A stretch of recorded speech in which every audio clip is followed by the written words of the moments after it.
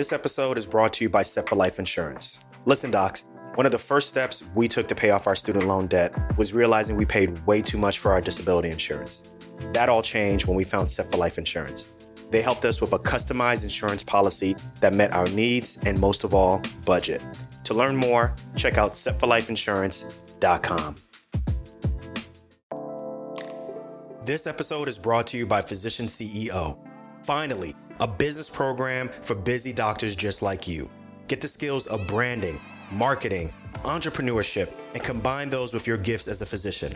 Be known as a doc outside the box and define your future. Learn more at physician-ceo.com/DOTB. Welcome to Docs Outside the Box podcast. This is your official show, looking inside the minds of cutting-edge and innovative doctors. Think you'll find these stories in any medical textbook?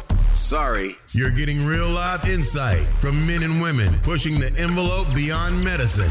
Ordinary doctors doing extraordinary things. Let's start now with your host, Dr. Nee Darko.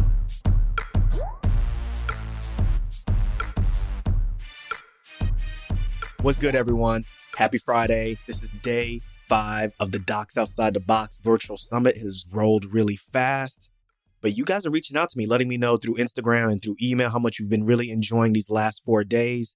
Now, listen, over these last 4 days, you've heard from my guests, and the key thing about them is that they have recognized that normal just wasn't enough. They wanted more. And because of this, they've been able to push back on the traditional ways of thinking. And as a result, they have been able to find peace.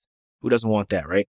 They've been able to find happiness. And to some extent, they've been able to find wealth from changing and pushing back on the traditional ways of thinking. But today, you're going to be hearing about the science, the research behind changing, making behavioral decisions, what makes us tick mentally as individuals, particularly how we interact with each other. And one thing that I've always wanted to know about people who have been really successful is how do you change behavior? How do you predict behavior to be more successful? So with my next guest, and I'm totally geeking out about this because I'm really excited, I've got a superstar in the field of behavioral research, and her name is Vanessa Van Edwards. She is the author of the national best-selling book called Captivate: The Science of Succeeding with People. I have read this book. I've recognized some things about myself. This is a must-read book. I'm telling you all, y'all need to get this. She's also developed a science-based framework on how to understand different personalities and how we can use this to improve how we communicate with our colleagues, clients, customers, and for us as physicians, our patients. She's worked with entrepreneurs. She's helped growing businesses, as well as some trillion-dollar companies, really take their interactions to the next level. She's been featured in a whole bunch of different media. She's been featured on CNN, BBC, CBS, Fast Company, Entrepreneur, USA Today, and so much more. Not only that, millions visit her website called scienceofpeople.com every month. Hundreds of thousands of people have taken her communication courses on Udemy, Creative Live, LinkedIn, as well as her flagship course, The People School. So all of this to say she's a big deal, but she's mad cool. And she has also done work with doctors and how we think and how we make certain decisions. So she's coming on the show, and we're going to talk about some scenarios, specifically some scenarios around how to handle imposter syndrome. I know some of you all, I have suffered from this. We're going to talk about physician burnout. We're also going to talk about how to be more likable with your colleagues, how to be more likable with your coworkers without being a pushover. This is going to be a big one. This is a home run, guys. I'm really excited for y'all rolling with me over these last 5 days of the Docs Outside the Box virtual summit. Listen, make sure you share this episode with someone who you think can definitely benefit from this. Let me stop talking and let's get on with this interview. Let's get it. Hey, Vanessa, welcome to Docs Outside the Box. I'm so excited that you're on the show. How are you doing? I'm so good. Thanks for having me. Really excited about this. You have been all over on news, digital news, on CNN, YouTube, anywhere that we can find you. You are there, mainly talking about the science of people, the science of succeeding with people with your book, Captivate, which is something that I'm utilizing to help me get over some social anxiety that I've had to come to terms with. So I'm really excited to bring you on to kind of talk about how doctors interact with doctors and how doctors just interact with people in general and how we can improve our interactions. Oh my gosh. Well, I'm so honored to be here and I love working with doctors. So the funny thing is I do all these workshops and one of my most common workshops is for healthcare professionals, Really? doctors, nurses. Yes, because a lot of the time people think that PQ equals IQ. So we grow up thinking about book smarts, GPA, SATs, all these acronyms for book smarts. And so we double down on those. And so very, very highly intelligent people who are at the top of their field, very often healthcare professionals, especially doctors, have focused all their energy on their IQ and very little energy on their PQ. So they've flown through school, flying colors, gotten to the top medical schools, are saving lives, literally the hardest thing we can do. But when it comes to the people side of things, first impressions, bedside manner, professional charisma, networking, building a practice, hiring, making small talk, delivering bad news, all of those are brand new skills. So I love, love, love working with doctors. Dang, you just had that like all in a nutshell. There's so many doctors right now who are like, she gets me. I get you. I get you. So there's so many different facets with docs and the IQ versus EQ, that we can basically take the shell off of. And I'm really interested because there's one thing that you talked about, particularly with facial expressions, ability to tell what's a real smile versus a fake smile and so forth. I want to get your thoughts on this because particularly with OB doctors, they've noticed this a lot. How does facial expressions work in terms of the science? Does that work across cultures? So for example, like women of different cultures, if you ask an OB doctor, right, women of different cultures, they can come in looking either very stoic when they're about to deliver or very dramatic with pain. And oftentimes they'll say, like, depending on which culture they come from, you can pinpoint how they're going to act. So is there this facial expression science? Is that the same across cultures? Great question. So when we look at facial expressions, there's actually a very interesting distinction. Facial expressions are expressions that are held for longer than 1/25th of a second. Under 1/25th of a second is a micro expression. So this is a very important difference, especially when it comes to true emotions, deception, and pain. Micro expressions are what they were discovered by Dr. Paul Ekman. He's a very famous researcher in this area. And he found that under 1/25th of a second, people cannot control their facial expressiveness. It is simply an innate reaction to some kind of emotional stimulus or pain. So if someone is disgusted by something, they will very quickly flash the micro expression of disgust, which you can try it with me. It's when you raise your nose up. So kind of crinkle your nose as if you're smelling something bad and flash the upper whites of your teeth and then say, ugh. That is this micro expression of disgust. This is we cannot video. I know, but you know what? Actually, sometimes it's better to just try it. Like if you're just listening, just pull your nose and your face up. You'll actually begin to feel a little grossed out if you keep that expression. I've had students tell me they actually feel like vomiting if they do that for too long. And that's because our emotions are a feedback loop. What's really important about this is we absolutely can control our facial expressions and our facial expressiveness. So in some cultures that value stoicism, that value concealing emotions because they're considered distracting or dramatic or whatever it is, they absolutely can work to control those facial muscles. However, that innate instinct, that very, very quick flash of an expression, that is real. And so far, Paul Ekman has discovered 7 universal microexpressions, and there actually isn't one for pain. This is what's really important. Really? You asked specifically about pain. And so pain does not have universal expression. So that could be different across cultures if someone has learned to disguise it. The 7 that you should know that I talk about for an entire chapter in the book: happiness, my favorite, surprise, fear, disgust, anger, sadness, contempt. So those are the 7 that are universal. None of those are pain. So you might see disgust, you could see anger, but pain is a really funny one, especially if people have different pain responses or tolerances. Oh yeah, we definitely see that. In medicine, we call that, one of the more important vitals. Obviously, heart rate, blood pressure, things that you can actually measure. But now we're starting to realize that pain is actually a vital sign also. So we look at it in terms of their facial expression also. So very interesting. Now, you started, when you introduced your working with physicians and other medical professionals, have high achieving, type A type personality. So I'm really interested in this. So there are a lot of people, I suffer from this, where you kind of climb the ranks of going through education, becoming a doctor and so forth, becoming a nurse, whatever you may be. And there's a point where once you actually are practicing on your own, there's this moment of having that quote unquote imposter syndrome. Yo, what is up with that? Can you talk to us about that? Yeah. So I think that imposter syndrome, it's a very real phenomenon. It's not something that's made up or fake. And what's interesting about it is I once heard my good friend Judy Holler, she's another author. She described imposter syndrome as basically, if you're feeling imposter syndrome, it means that you're leveling up. Okay. And that was a completely different perspective on imposter syndrome, because usually they don't like their imposter syndrome. They're like, oh, it's a symptom of my inadequacy. It's a symptom of my lack of confidence. But actually, think about it this way, and I hope I can reframe imposter syndrome now forever. If you feel imposter syndrome, it probably means that you're learning something new, trying something new, or in a situation that's challenging your knowledge or your boundaries. Isn't that how we grow? Isn't that how amazing achievers, people who are making real changes and impact, are doing every day? In fact, the more often you feel imposter syndrome, the more often you're leveling up, trying new things, challenging your boundaries. And so I actually think that imposter syndrome means you're doing something right. It means you're really trying to make a bigger impact. And that's scary. And that's okay.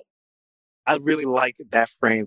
It makes it go from feeling like you're powerless to something that makes you feel like you're empowering yourself. Because I'm not going to lie to you, imposter syndrome, I've suffered from it. Like you've spent all these years training and then all of a sudden you go into a patient's room and you're like, maybe they're going to think that I'm too young, or maybe they're going to think that I can't do this, or, XYZ women stuff that do this. I mean, it can be debilitating, but your frame of reference really is empowering. I love it. I mean, imagine if you were in the kind of professional situation where you felt confident in what you did every day, it means that you're probably too comfortable. I mean, honestly, or you're not thinking critically about a diagnosis or a communication, or you're thinking too basic about who you're seeing. So I actually think it's a symptom of good.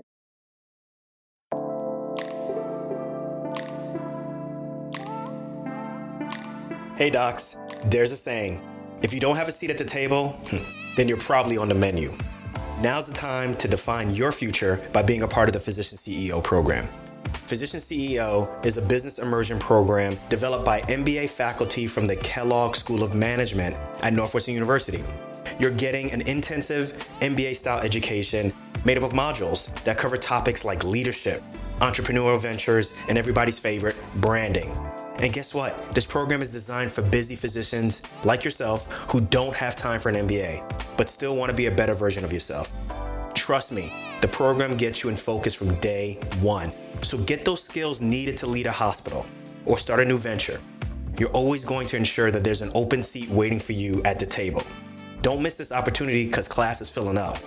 Learn more at physician-ceo.com/DOTB.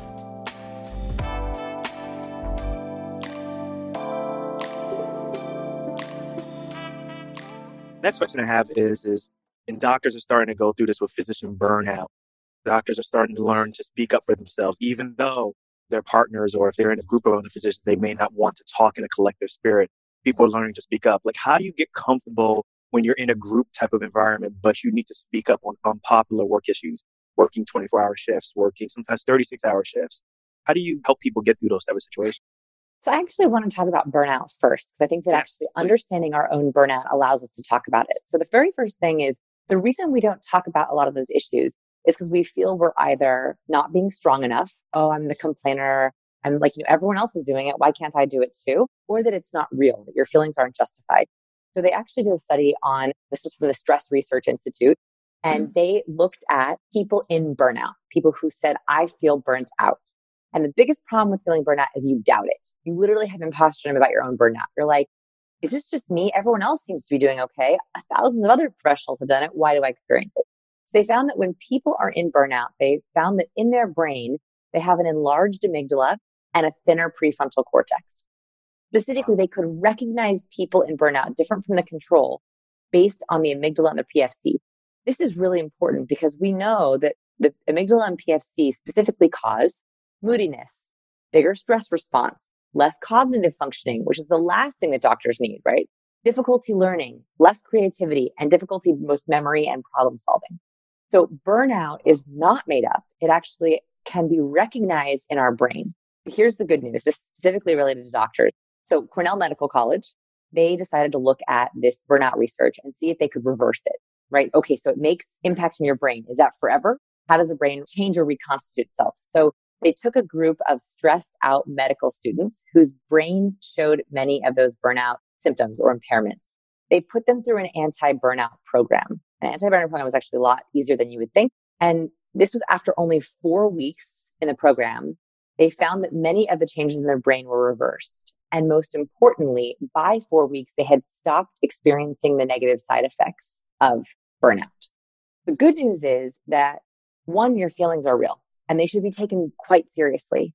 And the biggest thing we can do for ourselves is not ignore our burnout. The longer you ignore it, the worse your PFC and amygdala do, the worse the symptoms. So the moment you're beginning to feel burnt out, the best thing you can do for an anti-burnout program is actually to know exactly how you recharge. The worst thing that people can do is they ignore it, or they think, well, I'd like to recharge, but I have no idea how. Maybe I'll watch 10 hours of Netflix. Maybe I'll just sleep all weekend. Right. And the problem is that creates all kinds of downward spirals. So the best thing we can do, notice it right away, and then know how you recharge. Docs, you guys heard that? This is great. This is great information. Wow. Wow. So then how do they, like, once you recognize this, you want to do something about it? Oftentimes people go externally, like, well, maybe I'll spend less time at work, or like you said, do some exercise. What about work? Like, how do you bring that up and get the strength to speak up on things when you know the group, like you said, is going to say, well, why can't you suck it up, or anything like that? Mm-hmm. So I think that the most important thing here is to actually share the science. So this is how I share. Yeah. I mean, like, use me as your scapegoat, right? Be like, I was listening to this great podcast and I heard that there's actually some very interesting research on burnout, because I think that what's really hard is sharing a vulnerability with no justification or no evidence. And so one of the best things, one of the easiest ways to do this is to actually just share knowledge. Talking about knowledge and research can lead to discussions about emotion and vulnerability and feelings. So if you can, if it's possible, I would share this work, share this podcast, share this study, and then begin to say, does that feel right to you? Have you ever experienced that yourself? I certainly have. So there's 2 steps to this. One, I always like to use research or knowledge as a jumping off point. The second is to be able to then use that as a way to share vulnerability first. Reciprocity absolutely works when it comes to emotions and knowledge. We know that if you give a small gift, you're more likely to get a small gift back. The same thing works with information. If you share vulnerability, you're more likely to get vulnerability back. The biggest mistake that people make, though, is they start with vulnerability. And that can sometimes make people feel like, I don't know, that's not me. But if you start with science or knowledge or research, and then you share vulnerability, like, the most powerful thing you could say in a group is, I listened to this podcast and they shared that burnout has symptoms in the brain, in the PFC and the amygdala, which affects our cognitive thinking, our work, our moodiness, how we think on the job. And what they found is that actually you can reverse these brain changes with recharging. I don't know about everyone here, but I have definitely felt that if I ignore a symptom of my burnout, it absolutely catches up with me a week to 2 weeks later. Just yesterday, I was realizing that I have not XYZ enough. And that has absolutely come out in my work. I have no idea if anyone else is experiencing this, but can we find a way to prevent this earlier? Can we find a way to talk about this? That's a much more way for people to understand it. I love it. One thing too that I think is really interesting, I think part of the reason of the show is for us to kind of just realize, like, our inner greatness as physicians, right? There's stuff that you can do in the book, and then there's things that you can do outside. I really want to get your opinion on this. I know your time is short, but this thing really fascinates me, particularly the group trait that makes doctors feel inadequate. So high achievers, back to that whole notion, right? So for example, doctors who are spending most of the time being a master on the human body, but then there's also the business side of medicine. And oftentimes doctors will say, well, I didn't learn this in medical school, so I'm going to shy away from the business side. Whereas, what do you say about that quality trait? Whereas business people who don't know anything about medicine, don't know anything about how the human body works, they don't say, well, I didn't go to medical school, so I can't really manage a hospital. Or how does that work? Like, how is it that they're able to be successful, but docs feel like they can't be successful doing business?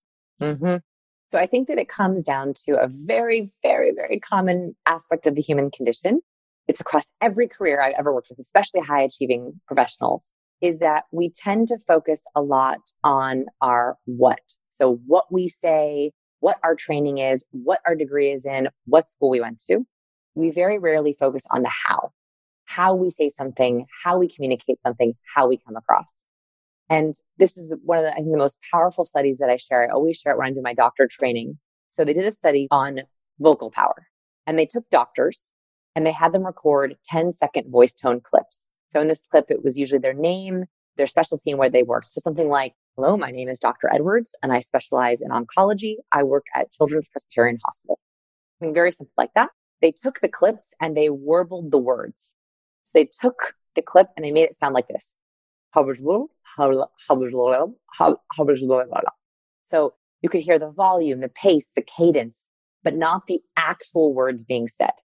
And this is interesting for doctors because doctors focus a lot on the what, right? Having the right answer, diagnosing correctly, the words they're using, right? Having all the words be right.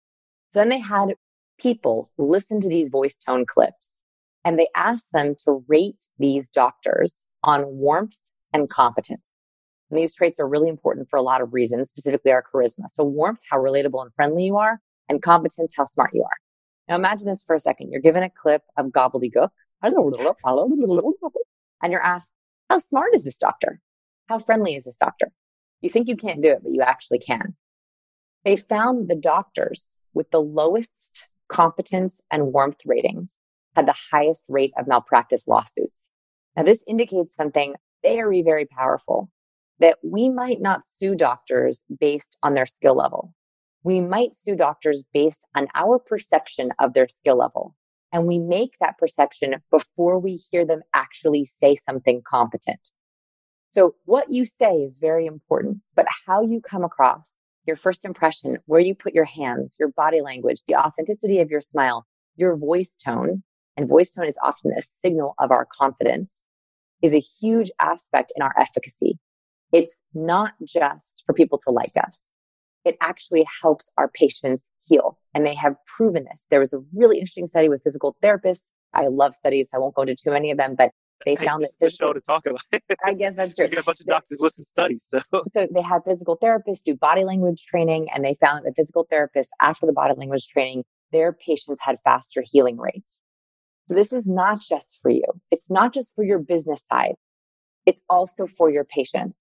And so my goal for you on this podcast is to not think of the business side and the medical side as separate, but actually they're one and the same. And if you focus on them as one and the same, both will get better. Powerful stuff. And my last question to you then is, before we roll out then is how do you become more likable? Like I'm talking about likable with your peers, likable with your patients, administration, without being a pushover, right? Because that's everybody's fear. If I'm too nice to everyone, they're going to take that as a sign of weakness. How do we get over past that? You're right. I don't even like the word nice, right? Nice is not even seen as a wholly powerful or likable trait these days. So actually what I want you to think about is the biggest mistake that I think people have made, or at least I've read in people skills books. The reason I wrote my book was because I could not find a people intelligence book, a PQ book that wasn't written by an extrovert. I am actually not an extrovert. And so I needed to learn as a book smart, obsessed with IQ person who is an ambivert, how can I be likable without just pretending to be a bubbly extrovert? That's not me. So my big piece of advice is you should not have to pretend to be an extrovert to be likable. And often people think of nice as extroverted. What I actually want you to do over the next few weeks is think about what is your unique brand of charisma. Charisma comes in lots of different flavors. Think about the difference between Steve Jobs, introverted, quiet, powerful observer. When he spoke, people listened, versus Mother Teresa, kind, compassionate, empathetic, versus, let's say, President Obama, very extroverted, much more charismatic in a talkative kind of a way, much more extroverted. They all are charismatic people. You describe all of those people as charismatic, but in a very, very different way. And so I would think about, what is your brand of charisma? Is it one-on-one rapport? Is it big conferences and lecturing from stage? Is it storytelling? Is it asking the right questions and you not talking a lot, but listening to what other people say? Is it compassion or empathy? What is your social superpower? Because everyone has a different one. That's the one that you should double down on. That's the one that you should be leveraging as much as possible.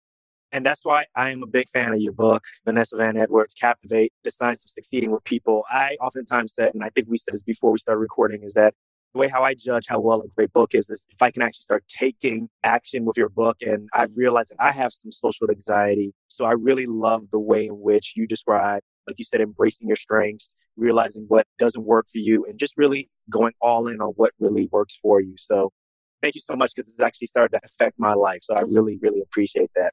Oh my gosh, I am so, so honored. And for anyone who's listening, who's helping others, it is my mission to make that easier.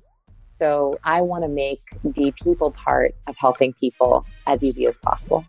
I love that. I love that. Vanessa Van Edwards, thank you so much for coming on Docs Outside the Box. Many wishes to you. Best of luck to you and your team. Keep doing great work. Thanks so much.